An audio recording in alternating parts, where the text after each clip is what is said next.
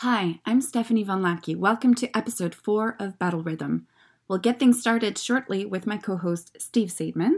We'll talk about the news a little bit to start, and then we'll have our Emerging Scholars segment with Megan Shoemaker, followed by our interview with Professor Sylvia Bashevkin from the University of Toronto, and last but not least, we'll have Steve Spieth.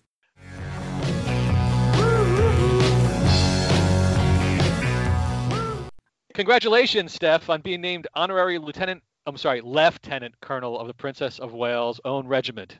What does that mean? Do I have to call you ma'am?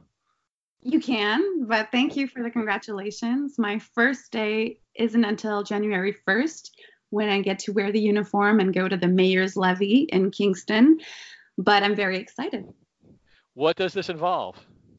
So it involves several things, and I'm lucky because I've given a handbook that explains exactly what honoraries do. But you're supposed to be supporting the commanding officer. You're supposed to be spending some time with the troops. And indeed, I look forward to going out there with the troops on their military exercises and training activities. And you're also supposed to represent the regiment at different events and to ensure a tight link between the regiment and the rest of the community.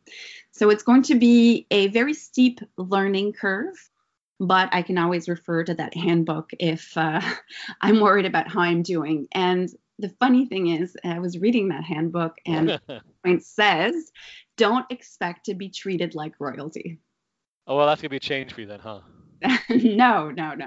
But I think it's a useful reminder because I think it's important to get your hands dirty and to go out there with the troops and find out what they're up to, and then to be a very visible presence for the regiment. And the regiment is a reserve regiment? It's an infantry regiment. Yes, they are reservists, and it's in Kingston, the Princess of Wales' own regiment. So what kind of time commitment is this? We'll see. That varies a lot from honorary to honorary. The nice thing about the Princess of Wales' own regiment armories is that it's right by my house. So I don't have an excuse for not showing up. Very cool. And does this mean that they're going to issue a rifle and a bayonet and ask you to charge various objects? No, I'm not even getting a sewing kit, but I do have all the uniforms for various types of activities and events. Well, that's fantastic. I can't think of a better person to fill this kind of role. Obviously, you've been very active in engaging the military in Kingston. So enjoy, and I'll try to make sure I pronounce lieutenant correctly, since this is one of the things that, as an American living in Canada, yes, I've been here for 19 years, but I was in the United States for a long time before that, and I just don't see the F in lieutenant. But then there again, when we say colonel, there's no R in that either, so I have a lousy argument to stand on. You'll get it right eventually. We have 6 years to practice because it's your commitment. You do 3 years as lieutenant colonel and then 3 years as honorary colonel. So we'll get it. Oh, very professional. Yeah. All right. And in the media recently, we wanted to discuss Canada not being invited to the Iran fleet. What are your thoughts on that? Well, it's an interesting time because the United States has been ramping up tensions with Iran over the arms deal. Canada has been able to stay out of most of this because Canada is not part of the 6 parties that negotiated the agreement. But I think that Canada often feels snubbed by when it's not invited to these various parties. I think this is a great thing not to be involved in. The idea that the United States and Iran might get involved in some sort of dispute, escalate tensions, that the British now are trying to do their own fleet. I think this is more trouble than it's worth. And if the United States decides to go to war with Iran, I think that Canada should stay out of it. So any opportunity to stay out of this particular dispute is a win for Canada. What do you think? Well, since Canada didn't receive a request, there's no real choice to make. And I don't know if that's a reflection of our stature as a middle power or something deeper, but I tend to agree with you there. And you can even see it with the UK really wanting European countries on board and making a really European fleet rather than a multinational fleet involving the United States. It's framing the intervention in a certain way. And it's kind of strange to have the British saying, hey, let's have a European defense initiative at the time that they're pulling out of the European Union. So I'm not sure they're going to get much uptake from the rest of Europe on this. What do you think? No, and there's another variable to consider. It's Boris Johnson's arrival onto the scene. Oh my, the British have learned nothing from the Americans. Yeah, and Bojo, as he's sometimes called, supported the nuclear deal. Probably wants a closer relationship with the United States, but it'll be interesting to see if on this Iran issue he'll opt for continuity or maybe a different strategy. Well, one factor that matters more to the Europeans is they all have business interests in Iran, and so the efforts by the United States to sanction Iran, which ultimately may lead to the United States penalizing European countries, that actually puts the British more or less on the same page as the French and the Germans, I would guess. Well, I'm sure we'll be following Bojo in the days and weeks and months to come, depending on how long he sticks around, given that his majority is now, I believe, one seat. But it looks like the British are going to do their best to take the eyes of the world off the Canadian election that's coming up, since this is all going to reach a crescendo or a climax in October. So let's move on to a different situation. One of the items that came in the news is the F-18 replacement that the government has issued, well, the request for proposals from the various companies, and I believe we have 4 bidders at this moment in time to supply the next fighter plane. What are your thoughts on this? Well, you know what? I don't like to talk about procurement too much. One thing that was interesting from my standpoint is that at a moment in time where Canada is issuing this request for proposals, and where we're going to be talking a lot about the F-35 and whether that's going to be the choice ultimately or not, Turkey is also undergoing similar kind of process because, the door might be closed on Turkey being able to purchase F-35, so it has to look at other options.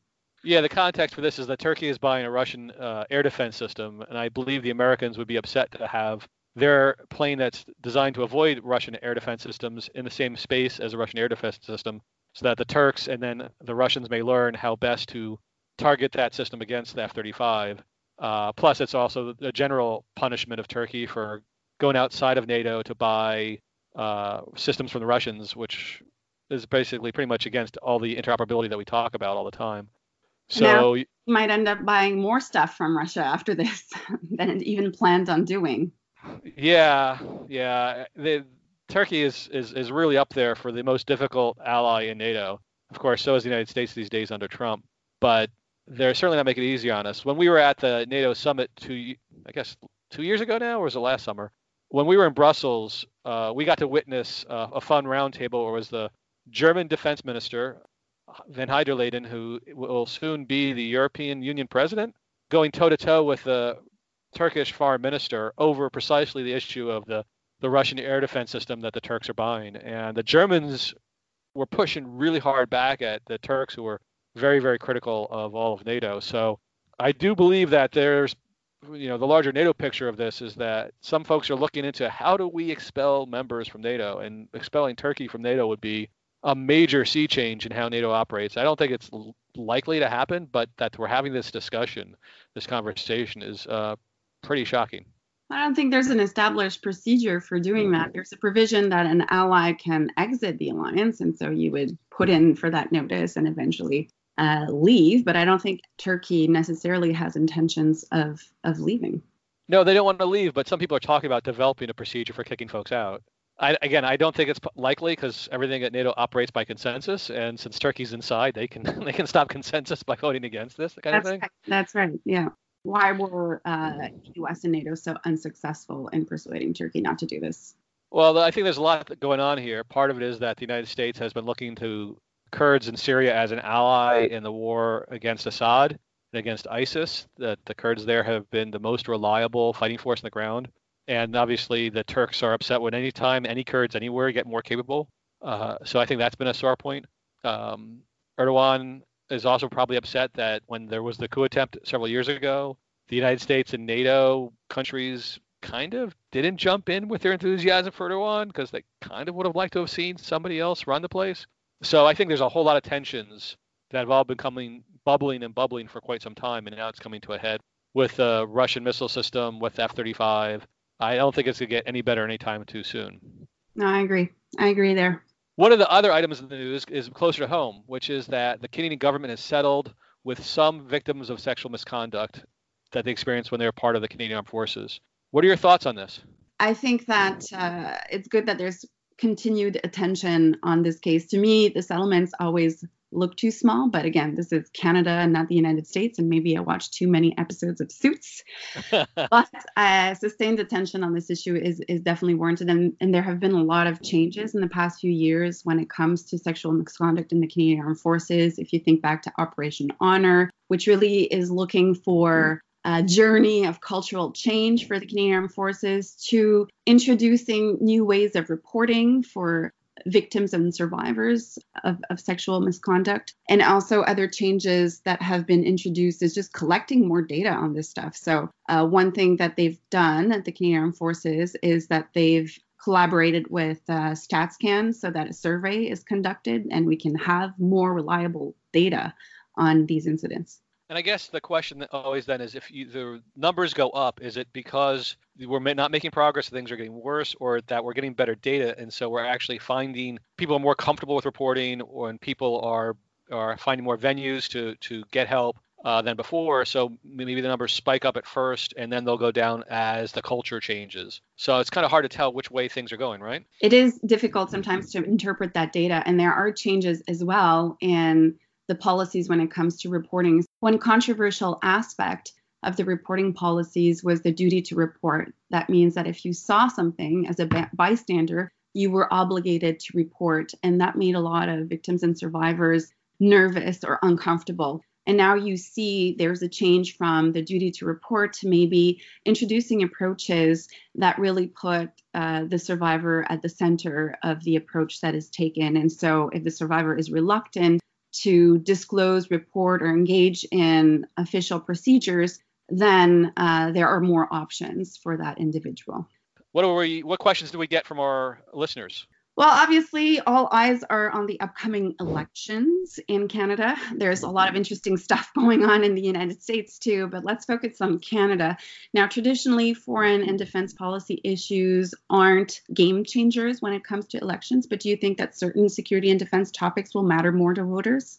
That's a good question. I tend to go with the conventional wisdom, but if you remember back 4 years ago, one of the turning points of the election wasn't so much the stances that Justin Trudeau had, the particular positions he had on defense and security issues, but it was the debate that was focused on foreign policy, where he showed some level of competence, some level of knowledge, some level of comfort, and that really undermined the Conservative plan to portray him as not being ready. Once he was able to do away with that, because he showed that he can be a foreign policy leader, I think that played a major role in changing the fortunes of the Liberals from being the third place party to ultimately winning the election. And again, it wasn't on the issues itself, but was on sort of the, is he ready yet? So I think one thing that may come up this summer is, and I wonder if the Liberals are going to try to use the same dumb strategy that the Conservatives did, is portray Andrew Scheer as not being ready, that he's not competent to be a foreign policy leader.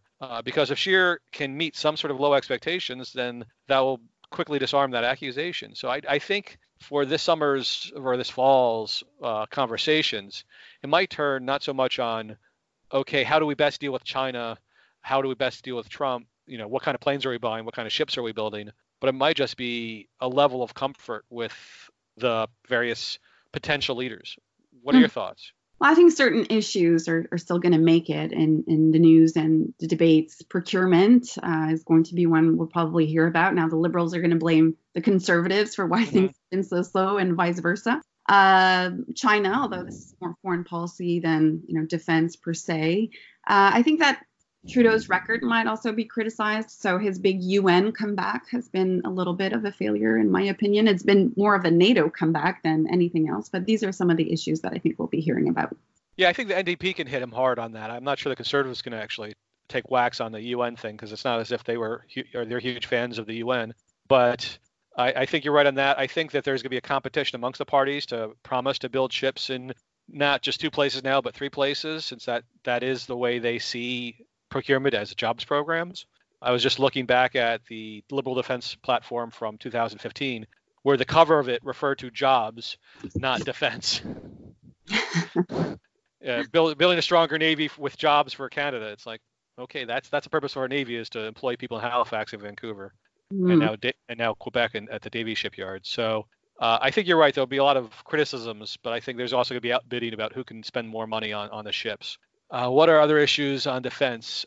I think the challenge that the conservatives are going to have is that they can talk about spending more money. Scheer has referred to new submarines, but they also want to talk about deficit spending or getting rid of deficits. And so I think it's going to be hard for them to make major claims about spending more money on defense at the same time they want to cut the budget because that's where the money is. That's true.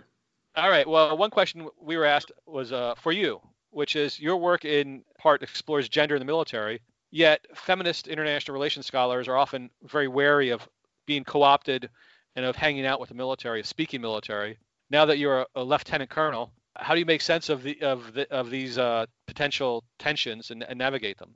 Yeah, I think that there's room for all approaches. I think there is definitely something to be said from criticizing the military from the outside using a feminist lens, and there's definitely still going to be those voices that don't believe the two can ever be reconciled and probably believe the armed forces should be abolished altogether. But I think that we tend to exaggerate the extent to which the views are so polarized. And I think that many feminists in international relations understand that in order to provide a sound critical assessment of military culture, it helps to know the nitty gritty of the organization and to have knowledge on the inner workings of the armed forces. Organizational culture, and especially military organizational culture, is very complex and can be opaque. So when you think about reforming an organization like the military and providing recommendations, I think that understanding the organization deeply will help you in terms of not only establishing the credibility of your voice, but providing recommendations that are well tailored to the realities. But that being said, I think that this is an opportunity for a broader conversation. You get that question a lot. Is it possible to be a feminist scholar and to engage in the military? Or even is it possible to be in the military and to be a feminist? What are your thoughts on it, Steve? So the question wasn't directed at you. I'm still interested in hearing your thoughts. Well, I think ignorance is not bliss, is my first take, which is that I think that it's better to know something than not to know something. And it's better to interact with those parts of the government that you might be very critical of, because if you're just on the outside looking in, chances are you're not going to get listened to. Chances are you're not really going to have a good grasp of the reality. So I can't speak as I don't do feminist IR, but I can speak as someone who has helped to create a network of Canadian defense and security scholars, because one of the questions that we were faced when we were putting together the application is this just going to create the military-industrial academic complex? Are we going to be too friendly to the military? And in fact, recently, a certain journalist on the West Coast accused me of being a crony of the military. Mm-hmm. In my mind, yes, the military is very, very powerful at socializing people. They do a very good job of messaging and trying to convince you that they're right and other folks are wrong. But you have to go in knowing that they're doing that. You go in trying to get a greater understanding. Our job is to understand things better. I think that's fundamentally the starting point for being a professor. Is our job is to understand. Mm-hmm. And distance can provide a critical lens, but it also inhibits some forms of understanding. So in the end, my general view is of a portfolio that there are lots of different ways to do things, and no one way is perfect. And so it makes sense for some people to stand outside. It makes sense for some people to get inside, and and for some people to be in between. So that way we get all these different perspectives, and then we can see the entire elephant from all the different perspectives, as opposed to just from the side or the top or the bottom or the front or the back. Yeah, I think that whether you think that the military needs change or not, arguments on both sides will be more compelling if there are no gaps in knowledge. Exactly. I mean, there's a sort of a normative thing here that's behind it, which is you and I think that Canada needs a military and we'd like for it to operate better. There are other folks who think that there should not be a military, or that we should not feed the beast by letting women serve in the military, since that just legitimates various things. And that kind of divide is kind of unbridgeable. But I think in general, our stance is I think pretty reasonable. People will disagree, and that's the joy of academia, is that, again, there's lots of different perspectives. Yeah. And I don't know if you recall the process of the defense policy consultations. I mean, I think you alluded to this in one of our previous podcasts, but there was one roundtable organized that was specifically on gender issues. So that is one thing where I've seen a sea of change in the past decade. before, there wasn't really an opportunity for feminist scholars to engage with defense interlocutors, whether they were civilians in defense or members of the Canadian Armed Forces. But I've really seen an opening for these conversations to take place. And so whether feminist scholars in international relations want to engage or not with the military, at least now they have some opportunities to do so. They can turn down those opportunities, but at least those opportunities are there. Absolutely. I mean, I was struck during that process at how most of the roundtables were very male dominated. There were very few women in the room, but it was good to see that the government compensated for that by organizing that supplemental or that additional roundtable, because that wasn't in their original plans, but they were getting smarter about this as things went along. Yeah, and there were some men at that roundtable, so gender, not always women, and some male participants also showed up to discuss a range of gender issues that the Canadian Armed Forces and, what is other defense stakeholders are struggling with. Yes, I mean, I think we can see from the problems the Americans are having these days with their special operations forces that toxic masculinity is not just a thing that affects women, but it affects men. And so we see that the way men are treated, there's a lot, when we talk about sexual assault in the armed forces around the world, we're not just talking about women being the victims of that, we're also talking about men. So these issues are gendered, but they're not just for women alone. Exactly. That concludes our questions that we got from our listeners this week on the podcast. And it's actually a nice segue for the upcoming Junior Scholar segment and the interview we have with Sylvia Bashevkin.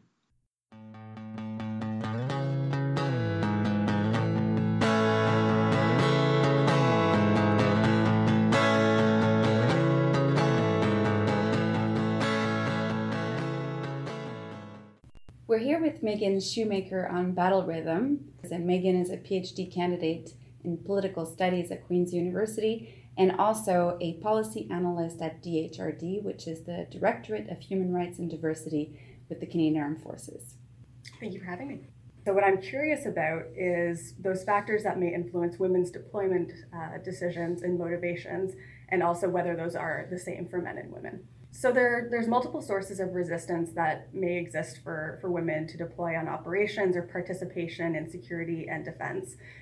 One of those examples would be sexual violence, and we saw that with the Canadian Armed Forces and the Deschamps report, as well as leadership, which has been shown with relation to sexual violence as well, and in other circumstances, the impact that leadership can have on diversity and feelings of inclusion in security realms. Despite this increased attention paid to women's participation in security and defense, a lot of the research has continued to focus on men and their representation. A lot of the research that's been done has considered motivations for deployment and combat, but has interviewed men and said it in a very generalizing way. Knowing what you do at DHRD with the focus on diversity with the Canadian Armed Forces, one might think that your work there inspired your dissertation work, but that's not the case because you started your PhD before you joined DHRD. Can you tell me then what inspired you to study this topic? It's the Coles Notes version starts back in my undergraduate degree, actually, and in third and fourth year, I loved courses on human rights, on international law, and international politics, and also a focus on discrimination and sexual violence, particularly unfounded sexual violence cases in Ontario. And it was kind of a natural progression when I decided I wanted to pursue a master's degree. And I had met with my supervisor, who was you, Stephanie, and there was a connection there, both in personality, but also research interest. And I don't remember if it was the international focus of your research or the defense side of your research necessarily, but I remember being intrigued by the intersection of gender with all of those different facets.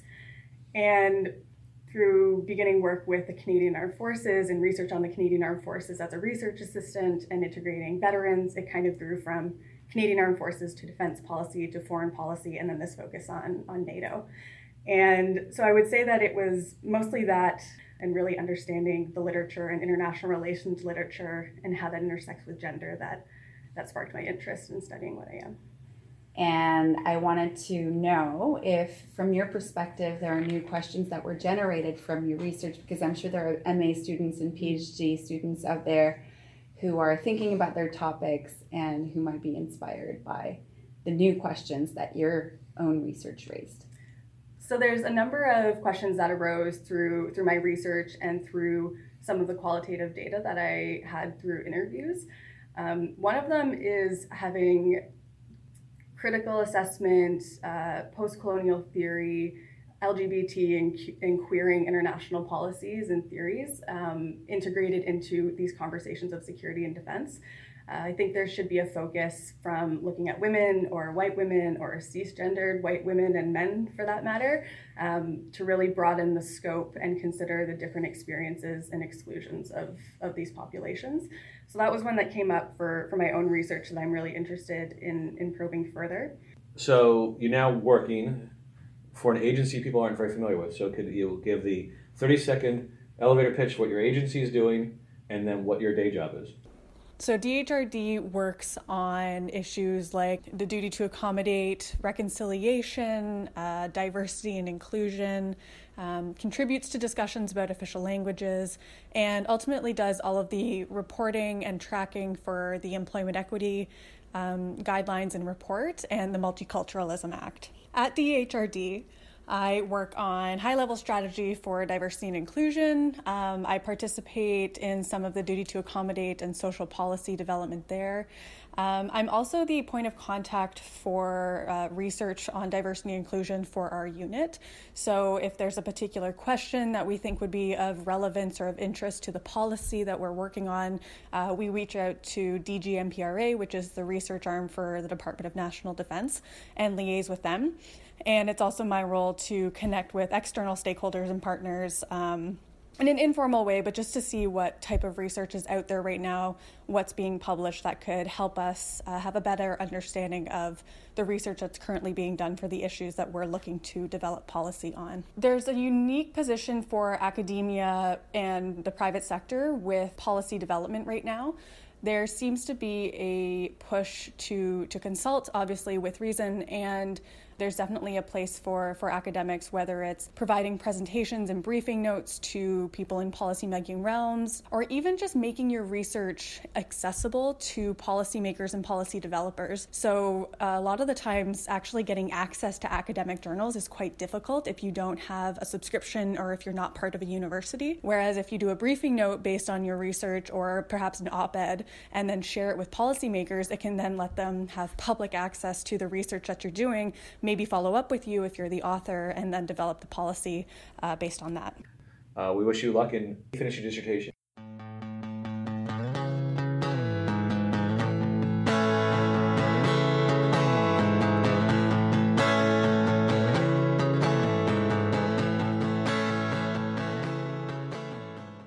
I'm really excited to share this interview I recorded with Sylvia Beshefkin, a political science professor at the University of Toronto.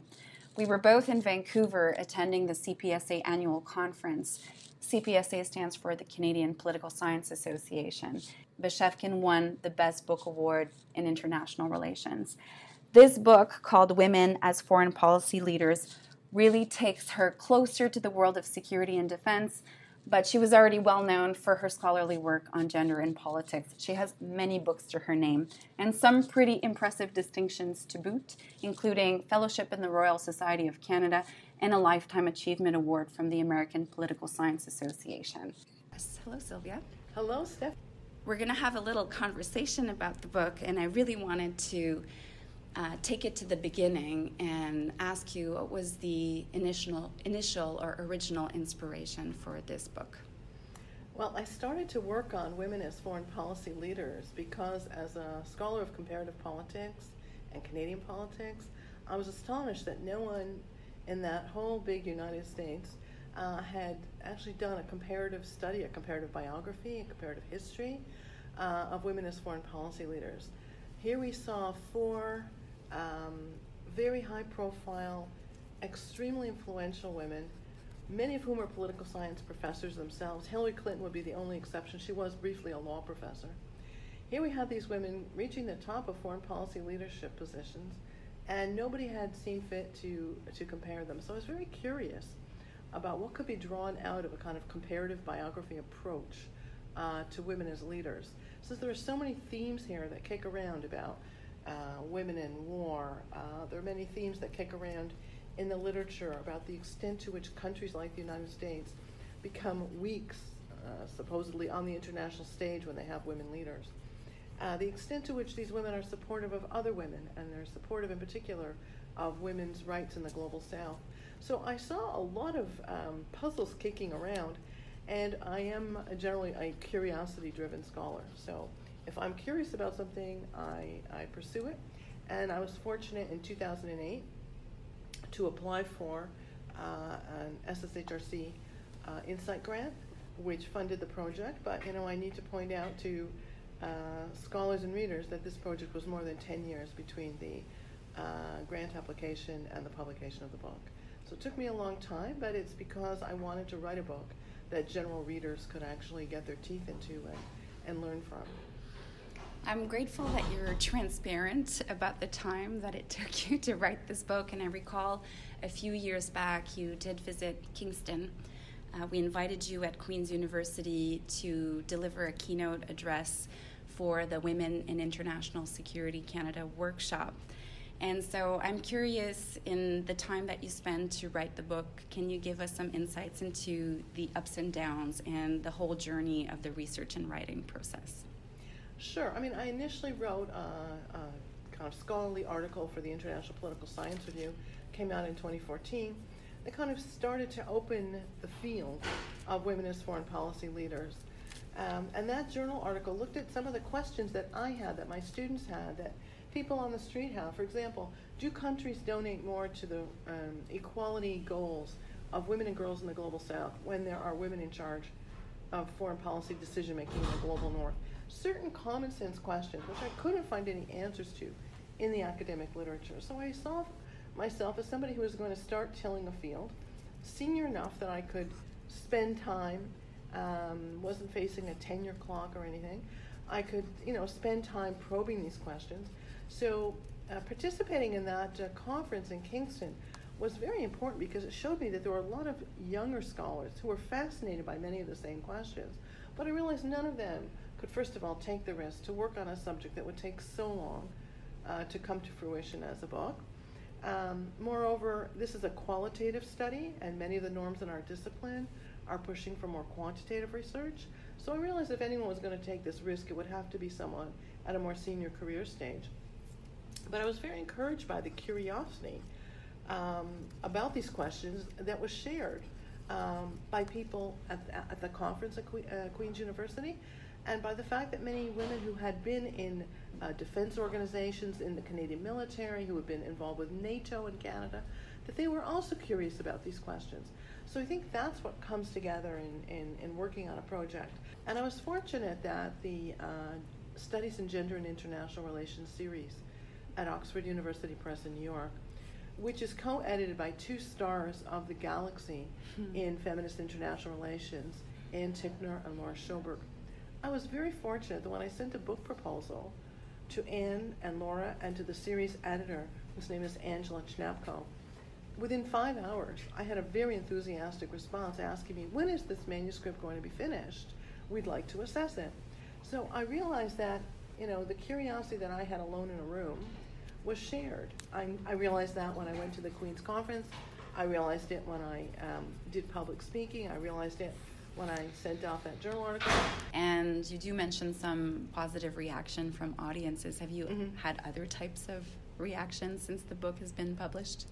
Well, certainly when I do public speaking, I meet people. I remember early, within a week of when the book was released, I was invited to the University of Ottawa. I was very grateful to my colleagues for inviting me to speak. It was a packed room, and I spoke about Jeane Kirkpatrick's contributions to the Reagan Doctrine. So we're talking about the early 1980s.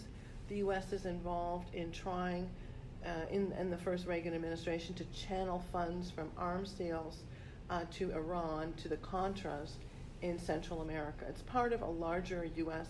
foreign policy exercise in the twilight years of the Cold War to limit Soviet influence in Central America. And there were people in the room at the University of Ottawa who became irate, absolutely irate. Who was I to celebrate Jeane Kirkpatrick? Why was I there as an apologist for the Reagan Doctrine? And I made it very clear I was here as an analyst. I was here to talk about the fact that, left to his own devices, Ronald Reagan might not have had a foreign policy doctrine, and that Jeane Kirkpatrick had largely crafted it, although she's very much ignored in accounts of Reagan administration foreign policy making. So I was there to sort of recover her history, to get away from this problem where women leaders are erased from history. And I tried to make it clear to the critics in the room that this is really not a case of celebrating or decorating any individual woman or any individual president for whom she worked, but rather a question of the extent to which we acknowledge the contributions of women in transforming U.S. foreign policy, because clearly the difference between Jimmy Carter's foreign policy and Ronald Reagan's was quite stark. But it's rare that people spend time thinking about how Kirkpatrick was the architect of much of that shift. And that's one of the things I appreciate about the book is not only do you make those accounts more visible because they're very often ignored, but you tackle some of the stereotypes about women in foreign policy head on, and you bring a lot of nuance in the book. And one thing that really came across for me is the extent to which women diplomats don't necessarily support feminist causes. And here we see a lot of variation across the 4 cases. Can you tell me more about how you grappled with this in the book? Sure. I mean, I wasn't surprised to reach that finding. I mean, I've spent much of my career looking at women legislators, women party leaders, women party activists. And in the comparative and Canadian literatures, we know that generally women who come out of left parties and center-left parties tend to be more attached to the collective values of feminist mobilization than women who are in right and center-right parties. There's simply, on the left of the spectrum, much more willingness to talk about collective responses to problems, and on the right, a far more individualistic response to challenges. So the fact that this was reproduced in the lives of 4 foreign policy leaders wasn't surprising, particularly because we know that the difference between Republican and Democratic administrations in the U.S. has become increasingly polarized on matters that have to do with international relations. For example, the fact that Ronald Reagan's administration in 1984 imposed the Mexico City policy prohibiting U.S. foreign aid to NGOs, to countries, to any organization which is providing abortion, and many people argue it's been extended to contraception as well in the global south.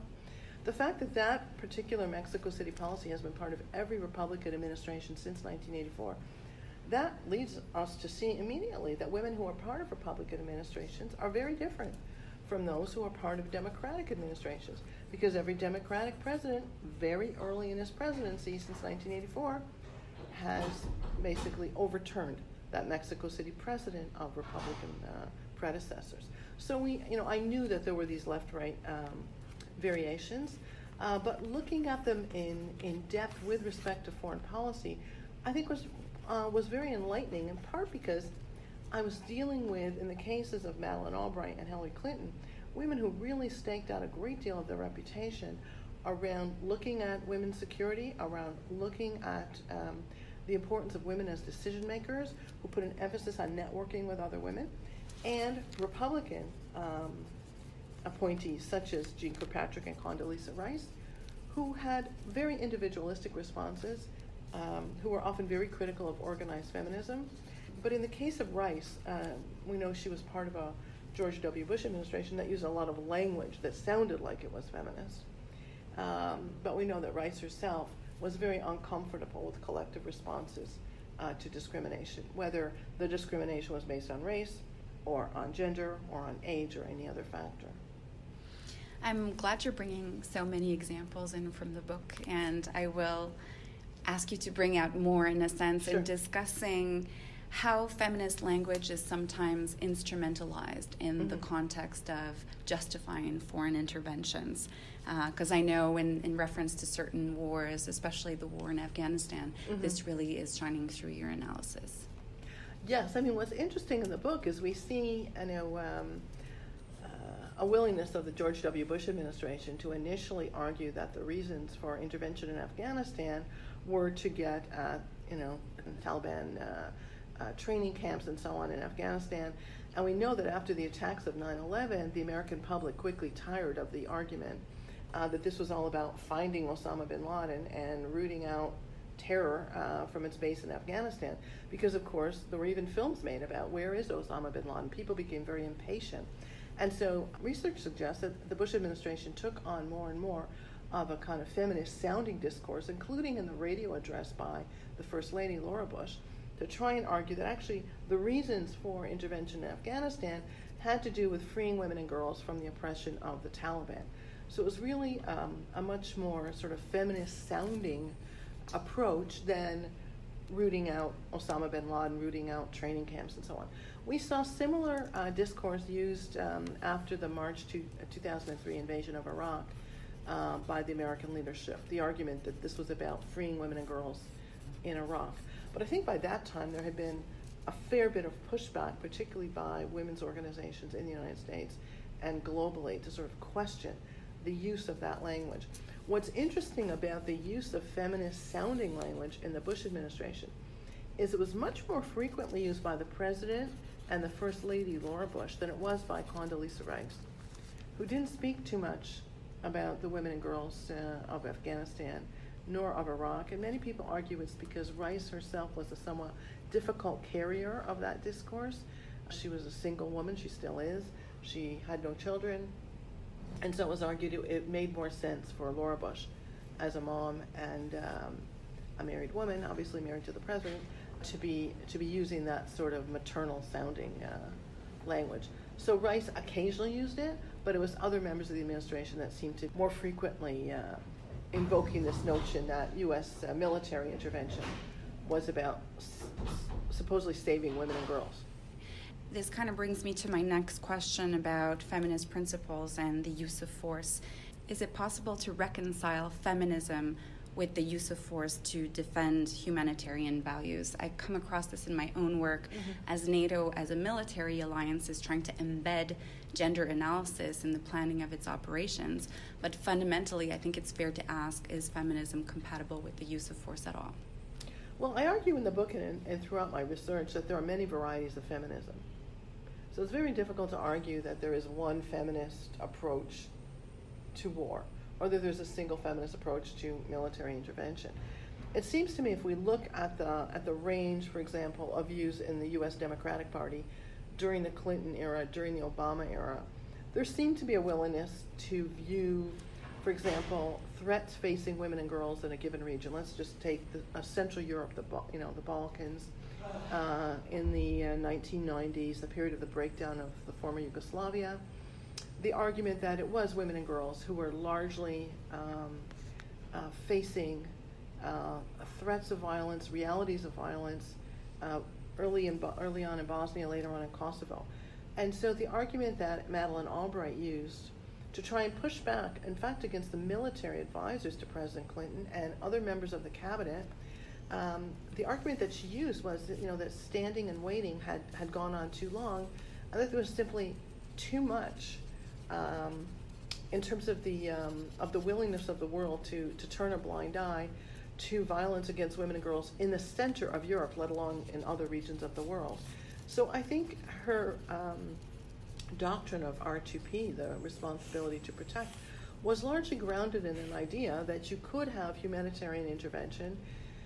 Unlike President Clinton's military advisors, Albright argued you did not need boots on the ground for decades, because the argument that was often used by military advisors was the U.S. would become enmeshed in a morass that was like Vietnam, an unwinnable, war that saw a great deal of loss of American life, and that ultimately would not stop, for example, violence against women and girls. And Albright's argument was that an air war, that surgical strikes, that using economic pressures, boycotts, diplomatic pressure, a whole array of tools, and not just military intervention, and that there were different types of military intervention. I think her argument was one which was very hard to win, both on Bosnia and Kosovo. But it seems to me that ultimately she was able, I think, to argue that there had to be some intervention. And if NATO couldn't protect women and girls in its own backyard, then how on earth was the Western Alliance ever going to argue that it had learned anything from the horrors of the Second World War? When you present the book to a broader audience, what are some of the key takeaways that you highlight for them? Can you share those with me?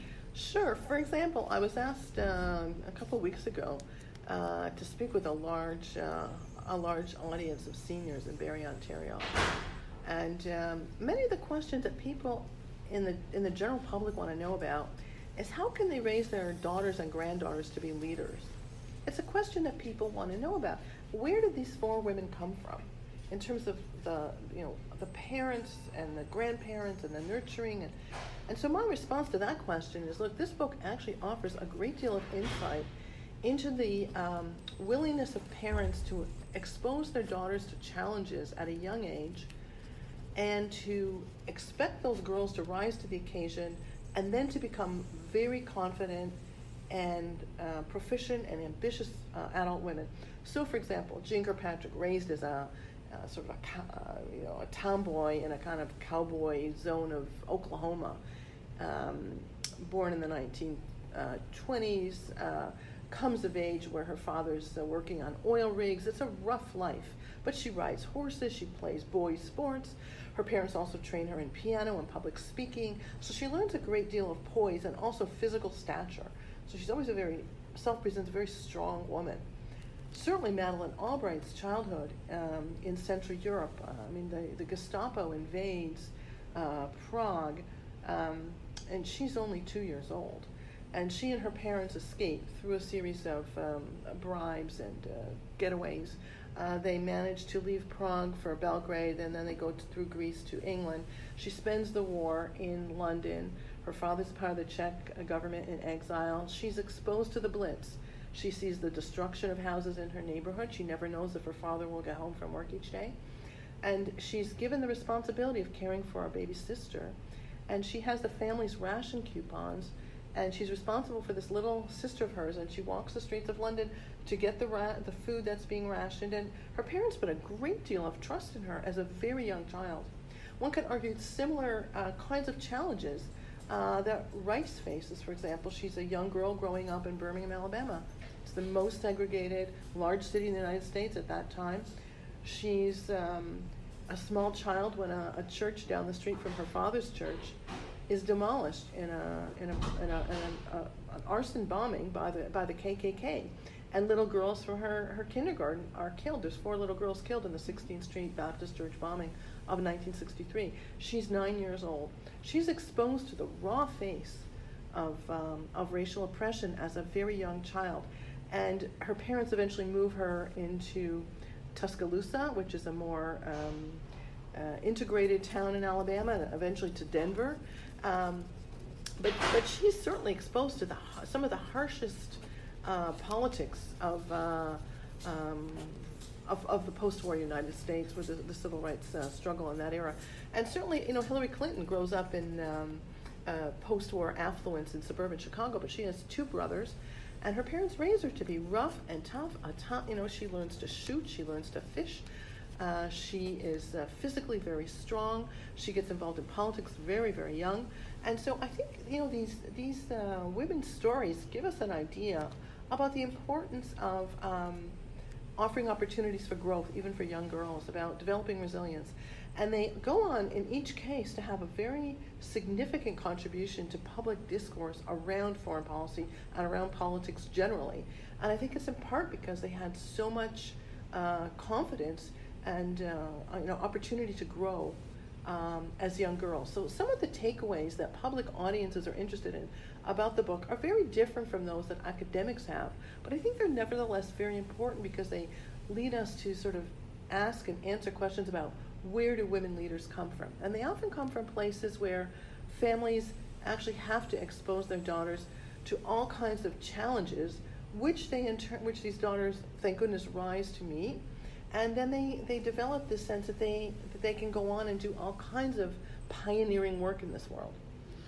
And what about the women themselves? We're fortunate enough to teach the next generation of leaders, and some of them will aspire to make foreign policy contributions in their own right. Are there any lessons we can draw from the book to maybe offer some recommendations to our younger students? Sure. I think in each of the 4 cases, these women face challenges, not just as children, but also as adults, that they rose to meet. For example, Jean Kirkpatrick had the very, very tragic tale of, she had 3 sons. Her eldest son died at the age of 50. He was an alcoholic from it appears, from high school. And this was a terrible difficulty throughout her adult life. There were scenes where her son would try and get into the U.S. mission to the UN and have to be taken away by security. I mean, she had a lot of difficulties in her personal life, but she nevertheless managed to try and move forward in her professional career. Certainly the fact that Albright was a refugee twice by the time she was 11. First, of course, her family fled the Nazis in Czechoslovakia. And then after the war, when her family goes back, her father has a very senior position in the post-war Czech government, but there's, of course, a communist takeover in post-war Czechoslovakia, and they have to leave, and they seek asylum initially in the UK and then in the United States. So she sees the Statue of Liberty as an 11-year-old in New York Harbor and is overwhelmed at her sense of gratitude for finally, she hopes, finding a safe haven in a very rough world. Rice's difficulties include not just surviving Birmingham as a child, but also her mother had breast cancer when she was only about 15 years old, and her father was very traumatized by that, as was she. But she continued to move forward, and her mother did survive. She died later on, but still, that must have been difficult. And Hillary Clinton faced what, by many accounts, was a very difficult upbringing with her father and his lack of patience with the family, and then obviously in her marriage to Bill Clinton. And in fact, Hillary Clinton's interest in the larger world, one could argue, is related directly to the scandals that faced her husband and the questions about the nature of her marriage when she was First Lady. And so the fact that she turns to the larger world in the midst of that Monica Lewinsky scandal is in fact a tribute to the fact that she also rebuilt despite the challenges that she faced in her life. And so, Sylvia, thank you so much for participating in Battle Rhythm. Thank you for inviting me.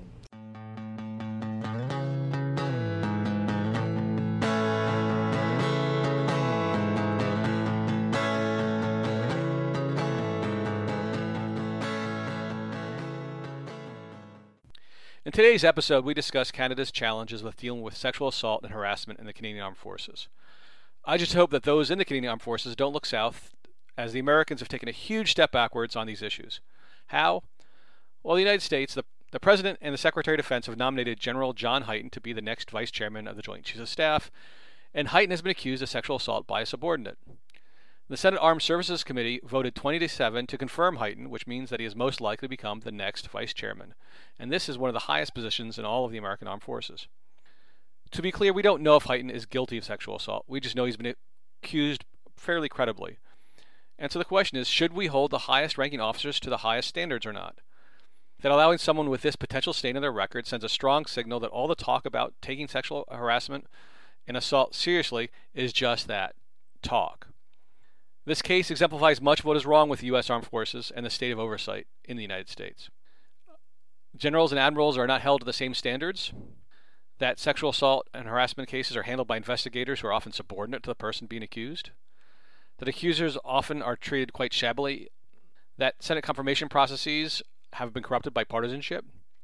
That the Democrats themselves are screwed up on this issue because most of the males on the committee, most of the Democratic males on the committee, also voted to confirm Hyten. And finally, that the presidential primary process gets in the way of oversight. Let me address each in turn.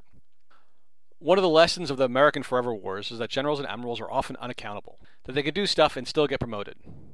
Why? Perhaps because the military's popularity and the mantra of supporting their troops causes civilians, including those in the Congress, to fear the backlash they might receive if they actually push back a little bit and ask some tough questions.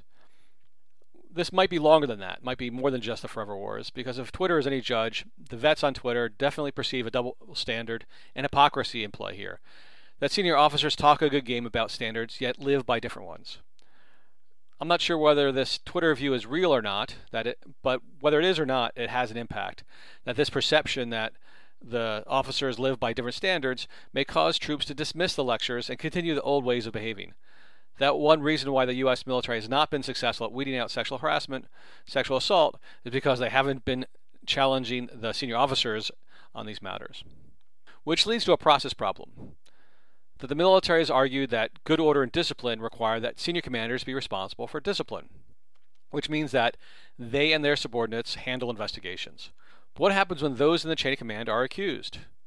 Senator Kirsten Gillibrand has been pushing for years to have outside actors investigate accusations about sexual assault and harassment, since there's been a tendency for those investigating to protect their own. There's a third problem here. Accusers get treated poorly.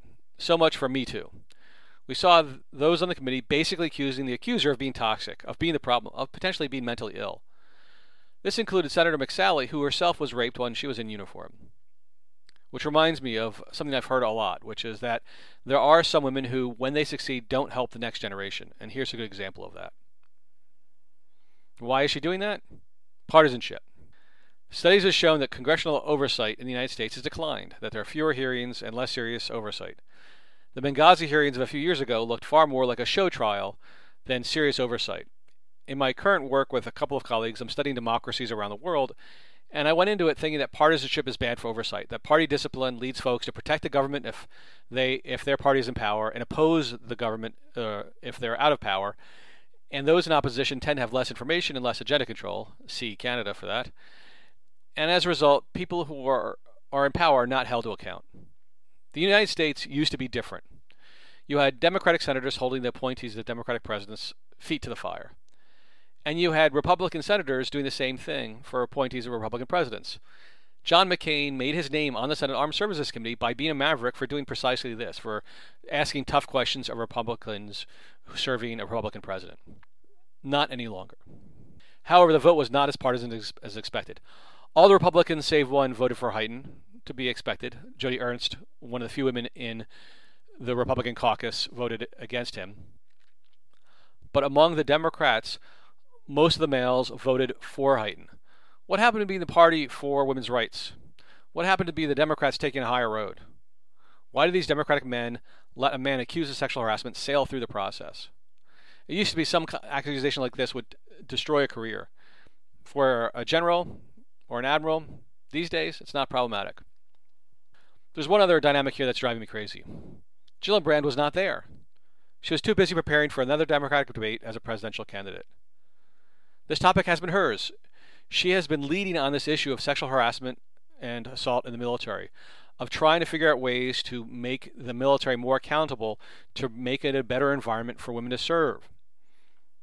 Why are all these senators pursuing the presidency when only a few of them have a real chance? They should be satisfied with being in this very small, exclusive, powerful club of being a U.S. senator. To be fair, again, Kamala Harris and Elizabeth Warren are viable presidential candidates. And they happen to be two of the best at doing oversight, of doing the research, of being prepared, and asking tough questions. But again, they're too busy running for the presidency. So who's left in the Senate to ask the tough questions and to put people's feet to the fire? All this together helps to contribute to a reality I blogged earlier this week, that I'm cursing more and more online and in real life. Why? We live in times that should and do outrage us. The U.S. military is broken, as senior officers are not being held accountable. Congress is not doing its job. And so the next generation of sexual assaulters and harassers are being told, well, if you're of a high enough rank, you'll be fine. And those who've been victimized by sexual assault and harassment are being told to keep quiet or be accused of being toxic for having dared risk the career of a senior officer. This is why I use FFS a lot in my tweets and my blogs. I'm outraged. Are you? Our email address is cdsn.rcds@outlook.com. And our Twitter account is @CDSNRCDS. You can find all of our activities, events, and more about the CDSN at cdsn-rcds.com.